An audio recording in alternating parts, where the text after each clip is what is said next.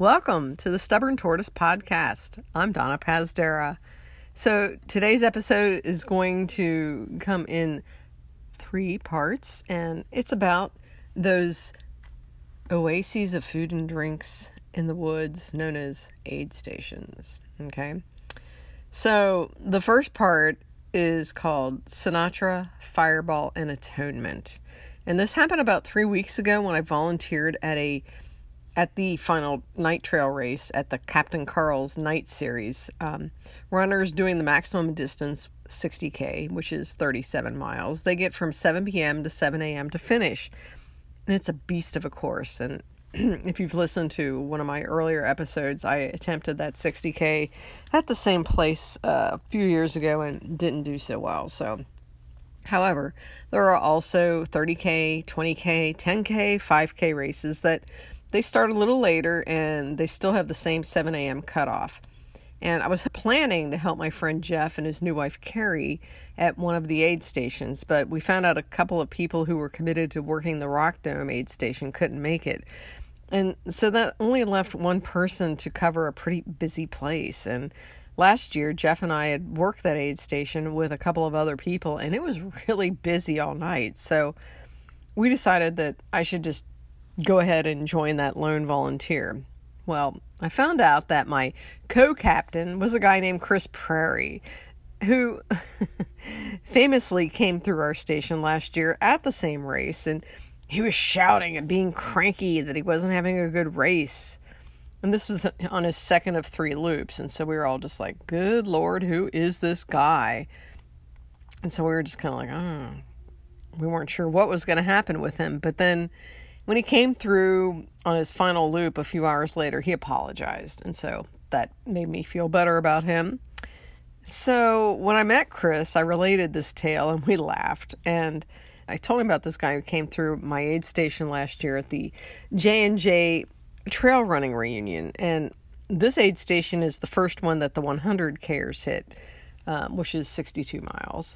And they hit it around the first 6 miles. And so just out of consideration, we don't put a lot of food on the table because most people who are running 62 miles aren't going to really need a lot when they come through on their first pass. And the other races start the following morning. So again, no reason to put out a ton of things. However, there was this guy and he came through and he looked at our spread and started yelling, "Where's the protein? Where are the gummy bears? Where are the Oreos?" Of course, I was like, okay, I don't understand the correlation between protein, gummy bears, and Oreos, but whatever. And I kind of started feeling bad, and so I tried to make a PB&J for him, but he had already stormed off into the night. And upon hearing this story, Chris got a little embarrassed and said, that was me. And we both laughed, and I implored him to chill out next time. So, as it turns out, Chris is a 31-year-old engineer who lives in Austin, and he really is a great co-captain. We split up our tasks evenly as we set up shop for the night, and I made PB&Js, sliced up fruit, and he poured the heavy jugs of water into the dispensers, among other things. And then he busted out some music, all Frank Sinatra. And I found it sort of weird for a young guy like him to be playing an old guy like Frank, but it kind of worked. And I chuckled when Saturday Night Is the Loneliest Night of the Week came on. I could relate.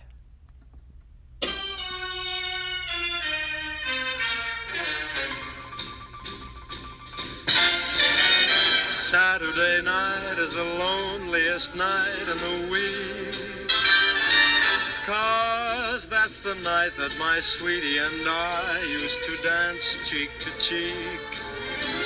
I don't mind a Sunday night at all, 'cause that's the night friends come to call.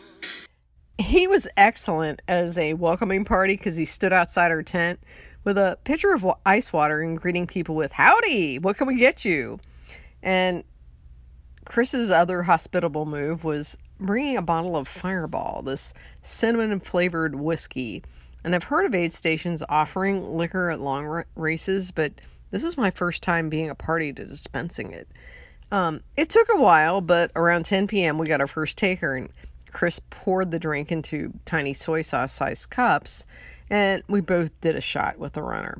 Later, I decided not to match Taker's drink for drink, or I wouldn't have been able to drive home. I think we had, at least during my time there, it was probably had like about 6 to 8 people. So yeah, go runners. Just as an aside, I have done a shot of Fireball at a winter race, and it warmed me up, which was nice, and then it also kind of relaxed me a little bit. I mean, again, this wasn't like I was on a technical trail or anything like that, but nonetheless, it was sort of interesting. So I kind of understand the rationale behind all of this. So anyway, I found this whole experience with him pretty fun, and we stayed busy, and I felt like he was okay to run it solo when I had to leave after midnight. And thank you, Nyla Quinn, who is the wife of race director Brad Quinn, for nabbing me in Chris McWater's beast of a Ford F-350. Yeah, I've had to drive that thing before on that course, and it's intimidating. This thing is really loud. You can hear it. It's like, it's like, and I can't even really describe it that great, but yeah, it's super loud, and it's coming, and we kind of call it the beast. I admired the fact that Nyla was able to do this in the dark, because it was pretty intimidating.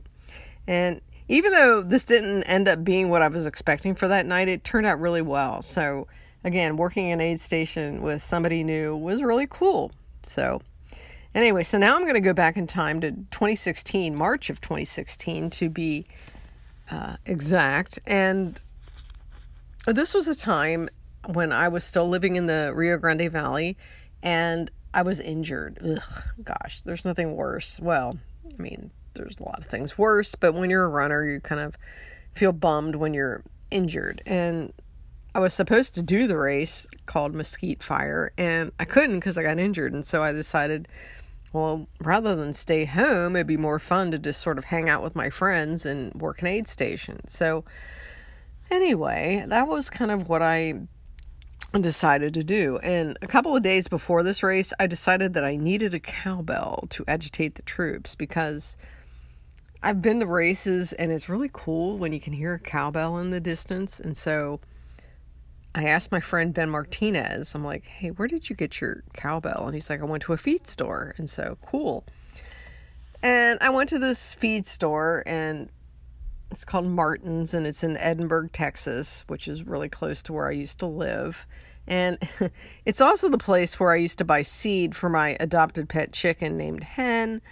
Oh, dear Lord. Let's try not to... I won't go into that story. It's another story, but it's pretty funny. I did have a pet chicken for a while, and her name was Hen, and we were together for almost 3 years. But she was also my spirit animal.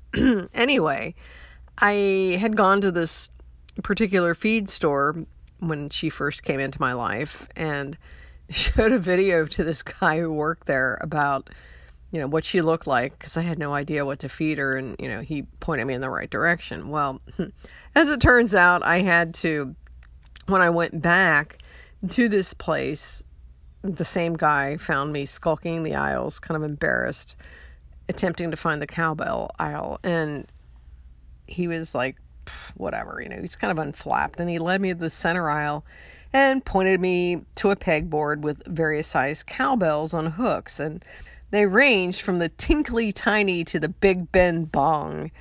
And so I opted for the mid-sized version. Cost $12.99. On race day, I awoke at 4:30 a.m. to the sound of thunder and saw flashes of lightning as light rain hit the windows, and I had flashbacks to the race the year before when we were up to our ankles and shins in mud and water, and I really was hoping this wasn't going to be a command performance. Fortunately, it was not, but instead, the front that blew through made it ideal conditions for the runners, but pretty brisk for those of us who were standing around. And I was glad I had the presence of mind to bring along an extra long-sleeve shirt as well as my rain jacket, just in case. And as it turned out, I needed both. So I got to the aid station around 5:30 a.m. and nobody else was there yet. And I started worrying because I knew the race started in about 30 minutes and I needed some time to get, set up.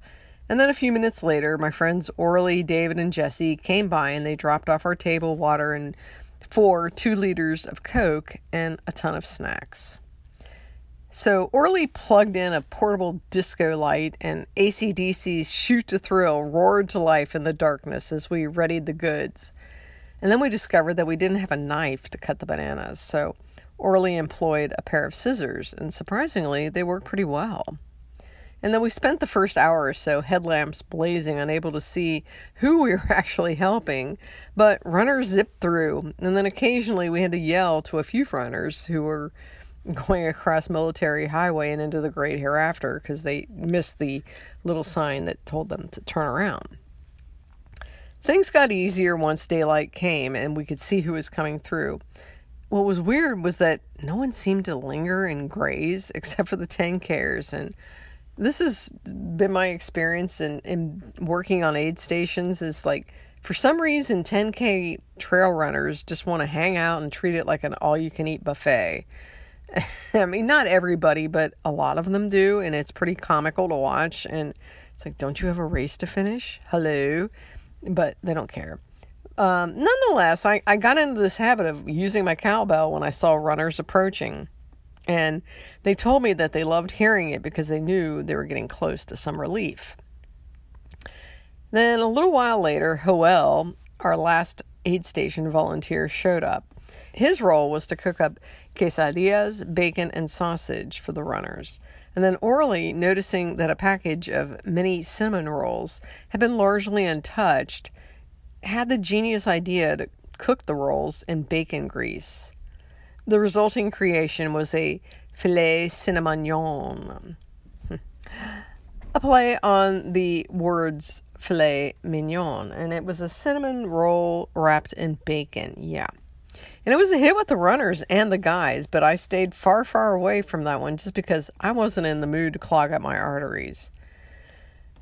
As it turned out, the race was really fast and flat, and the organizers decided the night before that they were going to move it from the trails to the pavement in Caliche, which also meant that the course got cut by about 4 miles. So if you're doing a 50K, you ended up doing about 27 miles, which still is an ultra, but it's certainly not a 50K.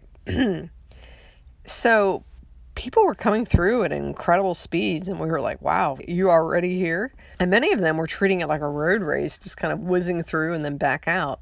But we knew they were largely ignoring their nutritional and hydration needs. And after sounding the bell, I'd grab a small cup of Coke and wait for the runners to pass through.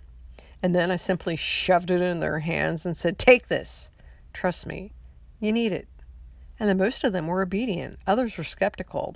And I explained that while I am not a Coke drinker by nature, I find it to possess magical qualities during long runs.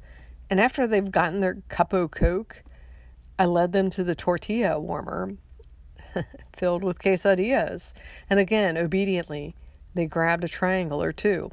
And without fail, they behaved like deflated balloons that were reinflated.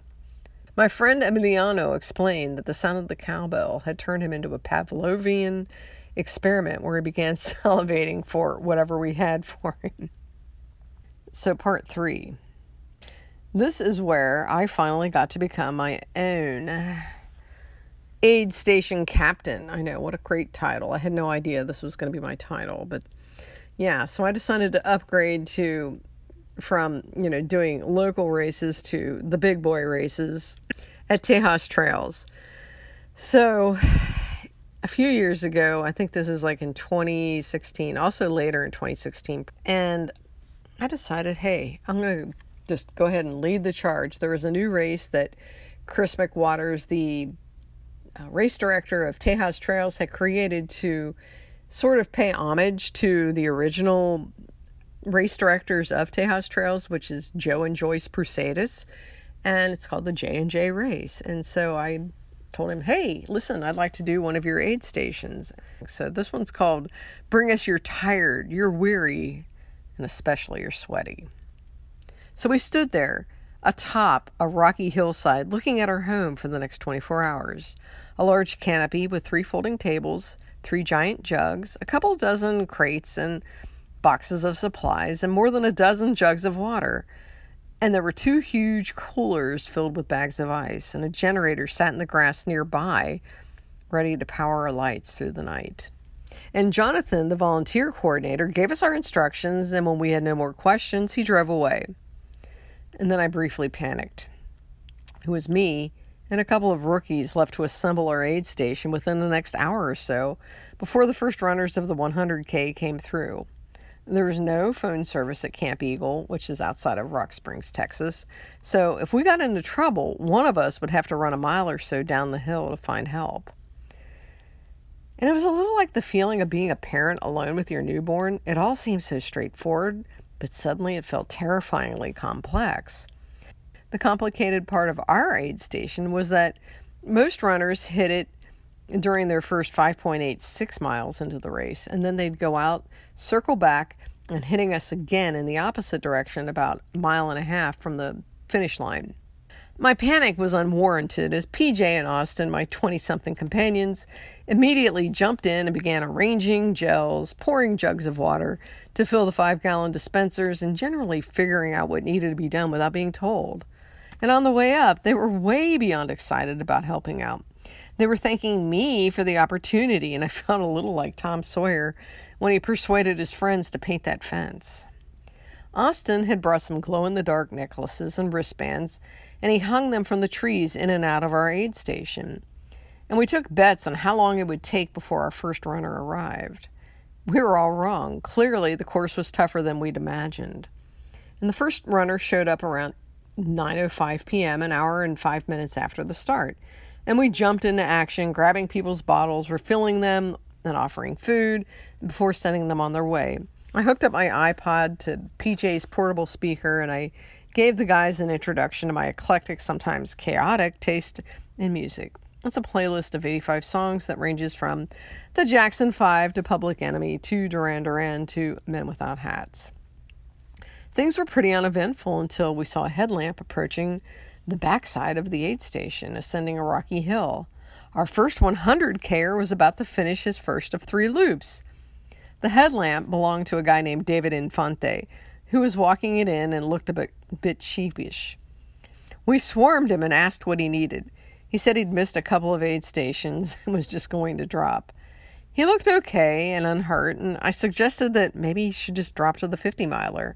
I mean, I totally understood the mindset, but I wanted to at least push him to finish something.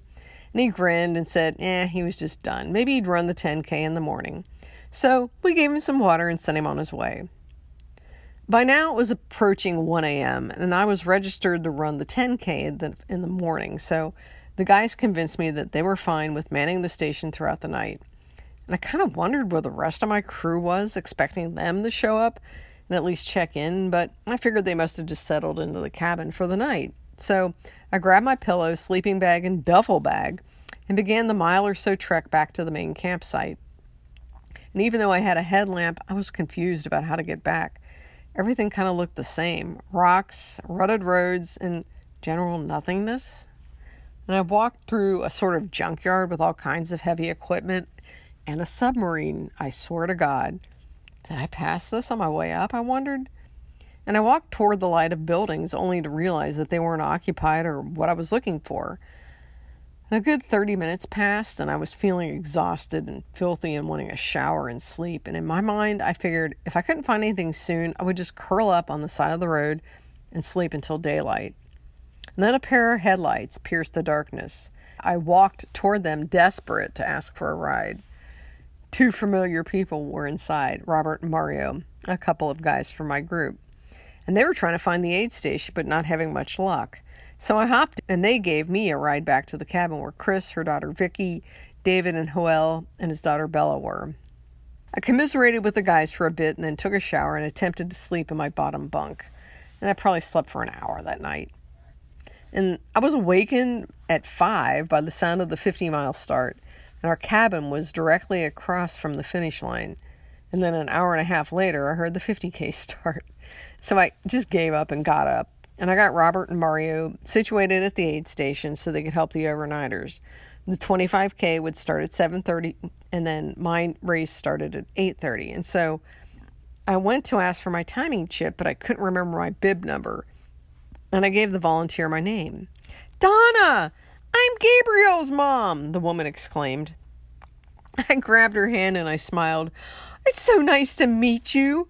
I saw that he was running today, and I had made a best summer camp friend in January when I ran the 25K at Bandera, and I've been hoping to run into him at every race that I've done ever since then, but to no avail.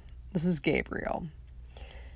So when we later lined up to start the 10K, I saw a sweet-faced boy with white blonde hair who I'm sure was Gabriel. I waved tentatively, but he didn't respond. His hair had kind of grown out to shoulder length, and it appeared he was running with a bunch of young friends, so that's fine. My race, it was turgid. And mainly I was preoccupied with how things were going at the aid station, and I hoped everything was going okay. And then about 2.5 miles from the finish, Gabriel and his group were just ahead of me, and I heard someone ringing my cowbell from the aid station. Hey, did you hear that cowbell? The aid station is just ahead, I shouted to them. Aid station, yay! And so 5 pint-sized runners scrambled ahead on the trail, excited, and I caught up to the group at the aid station. Are one of you Gabriel? I asked, and a boy pointed at the tow-headed kid that I suspected was Gabriel. Gabriel! Remember me, your best summer camp friend? He sort of seemed to remember me, and at that moment I felt like Puff the Magic Dragon when Jackie Piper gets older and outgrows his childhood friend. I think being 12 had something to do with it, and for me it was a big moment in my life, but I realized that little boys have a different perception of time and friendships. It made me smile. And I gave him a hug and went on. And later we were hopping across these boulder-sized rocks across a river when he caught up to me and he asked how I'd been and which races I'd done. And I told him I'd been looking for him since Bandera, but he said he hadn't been doing any of those races. And just like that, he and his friends ran ahead, just an eye shot, and then they crossed the finish just moments before me. I was so glad that I got to see him. And after what seemed like an eternity of gathering me, Chris, Vicky, and Bella, we hopped aboard a Polaris driven by Andrew, another of the employees at Camp Eagle, who drove us to the station. And I spotted Austin and waved him over. Go get some sleep. PJ had already taken off for a brief respite, and the rest of us took care of the dozens of runners coming in. David and Joel joined us not long after they finished the 25K. The day grew hot, especially when the sun came out, and a few runners had taken advantage of the quote-unquote late start at 11 a.m., and I kind of felt for them. David, in a genius move, filled baggies with ice and put it on runners' necks or heads when they came in. A number of the female runners wanted us to put ice down their sports bras, and guys wanted ice in their caps. And as the race continued, it was clear the heat was getting to people. Runners slumped into chairs while we went into action. Ice and tailwind or water in bottles, cups of soda on ice, snacks, gels, and salt capsules offered. And every now and then people would just decide to quit. Some cried. Others looked relieved. But mainly, they were just grateful for whatever we could do for them. And there were a few who entertained us who came through. There's Ben, this bike patrol officer from San Antonio, who's originally from the Valley. And he sported a large feather he found in his cap, which I thought was hilarious. And he was joined by Julie, who is perpetually bubbly, and she's the one who drove me to a medic's tent the year before after I tore open my knee at Cactus Rose. They were joined by our friend Crystal, whose laugh is like a 5-year-old boy's. And she told us about how her husband James got pulled from the race because of heat exhaustion. And then she mentioned that he was projectile vomiting, and I was really glad to have missed that part. Runners seemed to file in waves, and so we entertained ourselves when no one else was around. And much of this consisted of Joel and David making fun of things I said to runners. There was this handsome shirtless guy I'd helped, and I said something like, "Looking good." And of course, Joel had to embellish the story by saying, "I can't believe you said that, Donna. You're looking good, real good." I do not think I said that. I think I would be too embarrassed. And the whole crew piled on when I did my day's push-ups for the 22-day challenge. Yeah. I was very pleased with how this weekend went. Everybody pitched in and then some, and no one complained. And I was proud of how we represented the flatlanders of the Rio Grande Valley. And the experience inspired PJ and Austin to sign up for a trail race, and we've all been invited to help out again. And the best part is, it didn't feel like work. So, The J&J race is coming up once again in 2 weeks on the weekend of the 27th, 28th. And I will be captaining an aid station as always. And interestingly, PJ, like me, has moved out of the valley and he's up in Austin at this point, and he has become pretty much a fixture at these races in terms of volunteering. And Austin, before he moved to Colorado, also became a fixture at some of these races and running them, and I felt kind of happily responsible for being the gateway drug supplier to their trail racing addiction. And so yeah, it's just a great experience. I think everyone should at least volunteer at some point once you start getting into the trail running scene. It is sort of an educational experience. You learn a lot from watching other people, and you can use your own experience to help others too. And so I don't know, I enjoy both. I mean, of course I love running the races, but helping out is also pretty rewarding. Also, one last thing. Last night I had some friends over for dinner, and my friend John de la Garza was asking me about the music that I use for the intro and outro of this podcast. And I found it through a website that does royalty-free music for podcasts. And I was looking for something that's shoegaze, which is probably one of my favorite genres of music. And it's sort of got this wall of sound, kind of jangly guitar sort of thing. And I heard this song by this band called Overlake, which is from New Jersey, and the song is called Our Sky. And I just thought you would like to know that. And I thank you guys in Our Sky for being part of my podcast. You may not even know about this, but I just want to give you guys a shout out. Love the music. And it makes me happy to, every time I listen to my podcast, especially, I love the outro music because it's energetic and fun, and hopefully you guys feel the same. So anyway, that's all I've got for now.